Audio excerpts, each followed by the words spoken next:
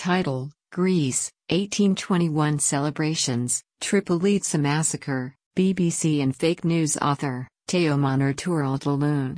On March 25, 2021, all major Western international media outlets reported, with comprehensive analysis, that Greece is celebrating its 200th anniversary since the beginning of the struggle for independence from the Ottoman Empire in 1821.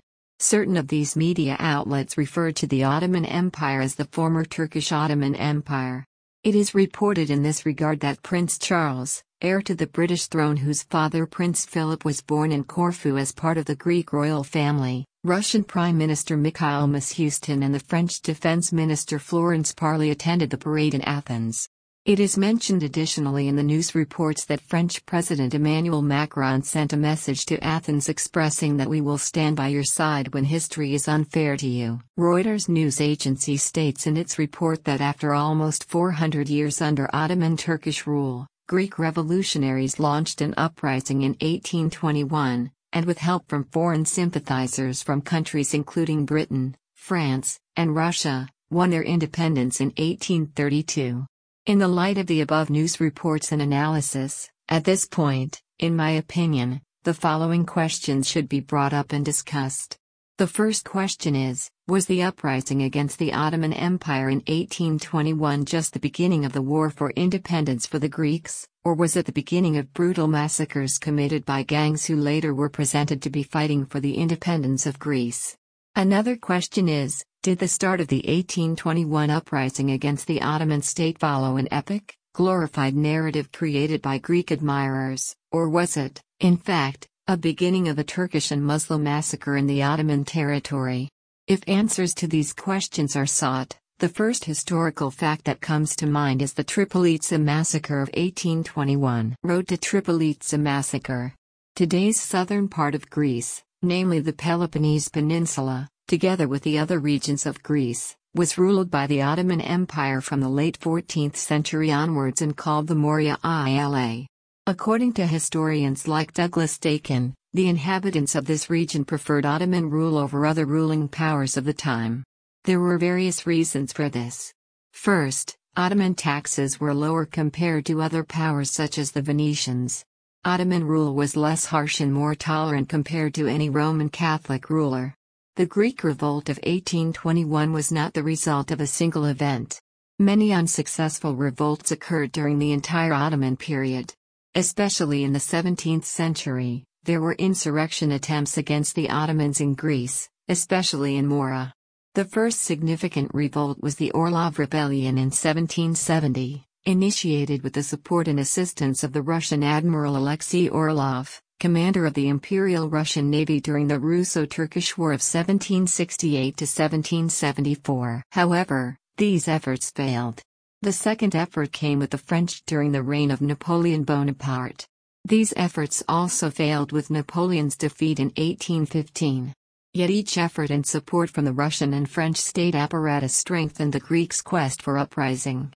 In this context, it should be noted that the Greeks established secret revolutionary and militant organization abroad and published newspapers and periodicals to serve the purposes of these organizations. One of these organizations, Athena, strived for Greek independence with the help of France, while another, named Phoenix, tried to achieve the same ambition with the help of Russia. The rebellion of 1821, which paved the way for the independence of Greece, began with the revolt of the Greeks living in the Mani Cape in the south of the Peloponnese Peninsula against the Ottomans on March 17, 1821. One of the first targets of the uprising was the city of Tripolitsa, which is situated in the middle of Peloponnese and administrative center for Ottoman rule in the Peloponnese. Many wealthy Turks and Jews lived there. After the siege of several months, the city fell in the hands of rebels at the very beginning of October 1821. The number of those brutally killed in the town depends on the sources. However, as per estimations, between 10,000 to 25,000 Turkish Muslim people were killed. They were not only killed, they were tortured through often publicly exposed different methods. What happened in this massacre is detailed in various British academic sources. When explaining this terrifying savagery in his book written in 1897, British historian Walter Allison Phillips states the following: For 3 days, the miserable inhabitants were given over to the lust and cruelty of a mob of savages. Neither sex nor age was spared. Women and children were tortured before being put to death. So great was the slaughter that Kallikrates himself says that when he entered the town, from the gate to the citadel, his horse's hoofs never touched the ground. His path of triumph was carpeted with corpses. Another eminent British historian, William St. Clair, in his book written in 1972, refers extensively to the fate of Turks in the 1821 rebellion. He states that the Turks who constituted the considerable population of Greece in 1821 disappeared totally and suddenly in the spring of 1821, and that the rest of the world ignored their disappearance.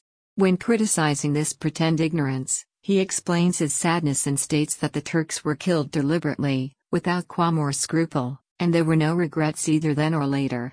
In his book, William St. Clair did not hesitate to openly describe the torture of Turks, albeit creepy and frightening.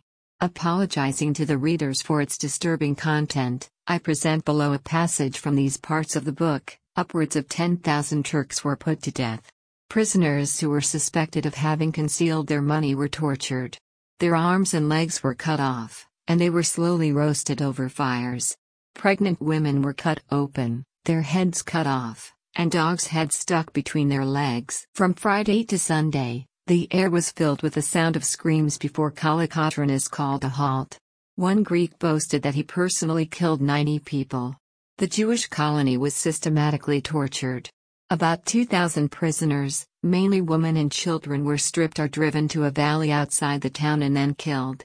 For weeks afterwards, starving Turkish children running helplessly about the ruins were being cut down and shot at by exultant Greeks. The wells were poisoned by the bodies that had been thrown in.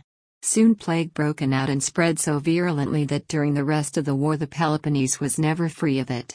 Referring to the above quote, it should be noted that many Jews fell victim to persecution and massacre by Greek brigands in Tripolitsa, since the Jews were considered by the Greeks as the allies of the Turks. On the other hand, according to the Turkish Cypriot historian Salahi Ramadan Sonyal, who is known for his extensive studies in the British archives, ex-British Army officer Colonel Thomas Gordon, who served in the siege of Tripolitsa to assist the Greeks, strongly protested the massacre by the Greeks after the town seized.